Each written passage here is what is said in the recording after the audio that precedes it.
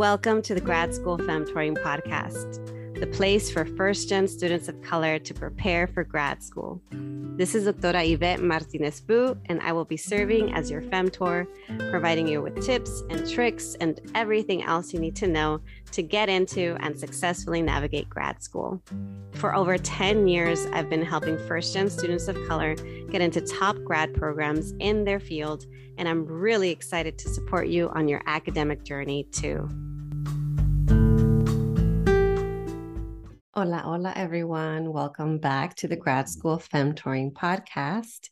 This is your host, Doctora Yvette. And for today's solo episode, I have an episode about the 5 key reasons to contact faculty before applying to grad school. Now, I believe you're going to be listening to this episode in late August or sometime in September. And we are at the start of the fall term, which means that for some of you, this is going to be the time that you're going to be applying to grad school. And if that's the case, then you might want to consider reaching out to faculty. Why am I saying this? I'm saying this because this is also what I'm saying to my current clients. I have been working with a few folks who are working on the grad school application process. And one of the steps in the coaching process is to get them to reach out to prospective faculty so that they can get more information on the program and so that they can find out all of the things that I'm going to share today. So hopefully what I share will encourage you, motivate you to reach out to professors, to get more info, and to help to solidify, to validate your reasons for applying to the programs that you're choosing to apply to this coming year. All right. So the first reason that you should consider reaching out to faculty before applying to grad school is to find out if they're even accepting students this year. That's right. You cannot work under the assumption that someone who you find on a faculty profile for a program that you're interested in is still there, is still accepting students, and is going to want to work with you. You never really know if a website is updated. You don't know what's going on behind the scenes. For all you know, they might not be accepting students this year. Maybe they're doing something different where they're only accepting students of a particular subfield this year, and they will accept students in a different subfield next year. What if you're in that different subfield? You won't know to wait until next year to apply unless you reach out to them.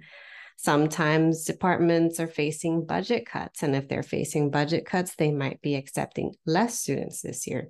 Maybe the opposite is happening. Maybe last year they didn't accept students, they accepted fewer students, and this year they have more room for new applicants and for new admits. What if this year is the year that they're bringing in new faculty, and that there might be someone who might be perfect for you to work with, but you don't know that they're there because they haven't updated their faculty profile page yet. So it is useful to reach out to professors at the very least to find out if they are accepting students this year. Because if they're not, there's no point in you wasting your time and your money applying. Okay, so the second reason I want to encourage you to reach out to faculty is to see if you have good rapport with this person. I cannot stress how important it is to figure out if this is the kind of person you can envision having a long-term professional relationship with. If you're applying to master's and doctoral programs, you're going to be engaging with this person for the next 1 to 3 years if it's a master's program, 4 to 8 years if it's a PhD program, and it could be even longer, assuming that this person is going to continue writing letters for you as you move on in your career, or is going to continue to serve as a reference for you as you go on to apply for other jobs. And so it's really important that you can picture yourself working with this person, that you enjoy their mentoring or advising style, that you get along with each other. And you won't know this unless you have a conversation with this person. Okay, we're going to the third reason. Why should you reach out to faculty? To get a general sense of the program and get your questions about the program that you cannot get answered again from a website alone. If you meet with a professor, they may share information with you about anything that's coming up that's not necessarily easily kind of located or updated on a website. This can include letting you know about the type of funding that graduate students typically get. They may be able to tell you a little bit more about job placements of recent graduates. They can talk to you about the departmental culture and what it's like there. They can also talk to you about the department's relationship with the larger campus or surrounding community. And you can also ask them about where they see themselves going in the future, where they see their work going in the future, what they see for the future of that program and that department, because the future of that program and that department will also be reflective of you and the experience that you're going to have there. So if you have any questions about the program as a whole, you can reach out to them and ask them these questions too. Reason number 4 for contacting and meeting with faculty before applying to grad programs is to have someone remember you and vouch for you if they are part of the admissions review process.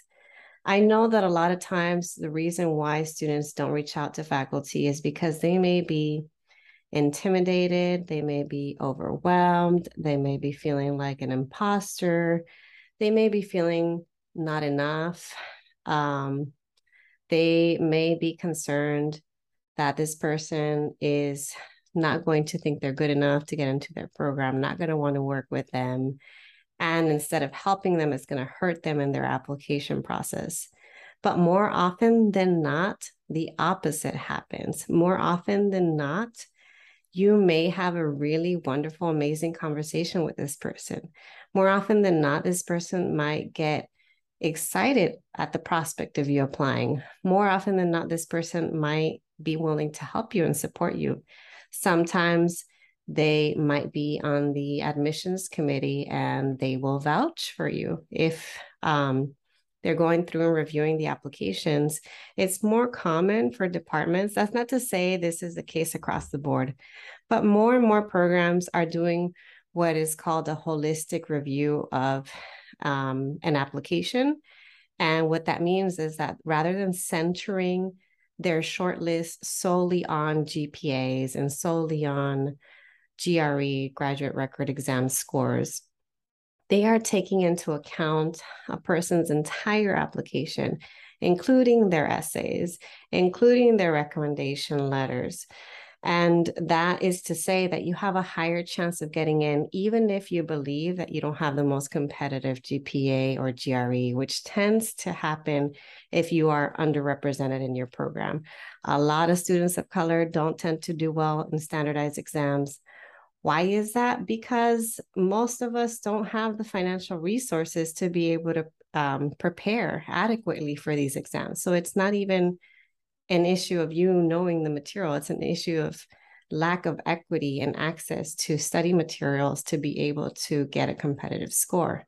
And so if they are moving and pushing towards a holistic review, which is, like I said, becoming more common, you have a higher chance of getting in. And if someone knows you, remembers your name, actually wants to work with you, they're going to have an opportunity to advocate for you, at the very least, to get you on the short list, or from the short list, get you to an interview stage. And in some cases, to actually vouch for you to get in. So meeting with someone, and if the meeting goes well, and if they do show interest in working with you, those are all good signs. They cannot promise you that you're going to get in. I don't think that, no single professor can make that kind of decision alone, and they cannot promise you those things before you apply, but they can certainly try their best to advocate for you. And so that's another really, really good reason. And if they're not in the admissions committee, they can still help you in other ways. They might refer you to other people who might be good people for you to work with. They might actually offer to review your application materials. You never know what kind of support you might get from this person. So you won't know unless you put yourself out there and start having conversations with faculty. Now, the last reason to reach out to faculty is to get referrals for other people who they might know. I know I kind of hinted at this before. And why do I say this? Because what if everything goes wrong in that meeting and you just don't have really good rapport and it feels awkward, it feels uncomfortable, if this just doesn't feel like the right person for you? Well, that is okay, because this is an interview process for you to interview them as well. So if it's better to find out now that they're not the right person for you, then again, like I said earlier, then waste your time and money applying to work with someone who you're not ultimately going to want to work with. And you can still gain something from that meeting. One, you find out this is definitely not a place I want to apply for, or maybe it is the place, but not with that person. And two, you can always ask them if they know of anybody who's doing work that you might be interested in, who's doing work that overlaps with your interests. If they refer you to someone else, then you have a name to use. You can reach out to that next person, send them an email and say, Professor so-and-so recommended I reach out to you, or Professor so-and-so mentioned your name as someone I might be able to work with. Are you available for a meeting? Referrals are really great because they also will let you know about opportunities and programs that you might not have previously considered.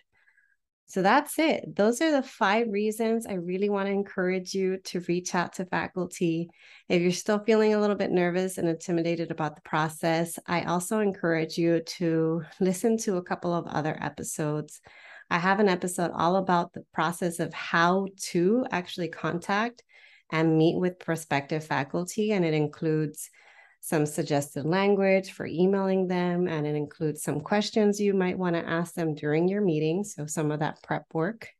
That's episode 35, Contacting and Meeting with Prospective Faculty. And if you're still a little bit uneasy, you're still wondering, I wonder what these professors are thinking about me. How do I make a good impression? What's going on behind the scenes? You can listen to episode 78, What Faculty Think and Say About Grad Students, with Dr. Esther Trujillo. All right. That's it for today, everyone. I hope that you found this episode helpful. And if you do reach out to faculty, keep me posted. I'm always curious to hear how things work out for my listeners, okay? I'll talk to you all later.